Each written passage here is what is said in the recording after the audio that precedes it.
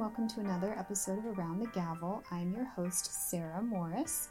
Today I wanted to talk about small estates in probate.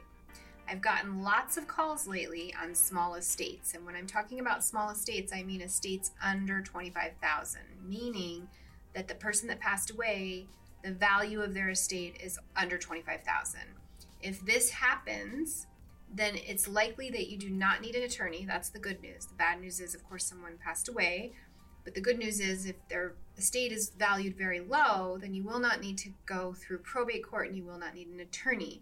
What you can do if the value is under $25,000 and there's no real property is something called an affidavit of entitlement. And that is the next of kin would fill this thing out, sign it, and then they would be able to access bank accounts or whatever it is, whatever the property is that they're trying to access and get control of.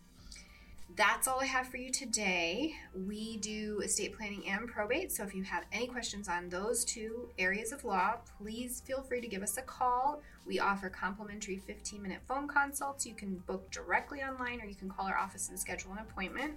Until next time, I will see you later.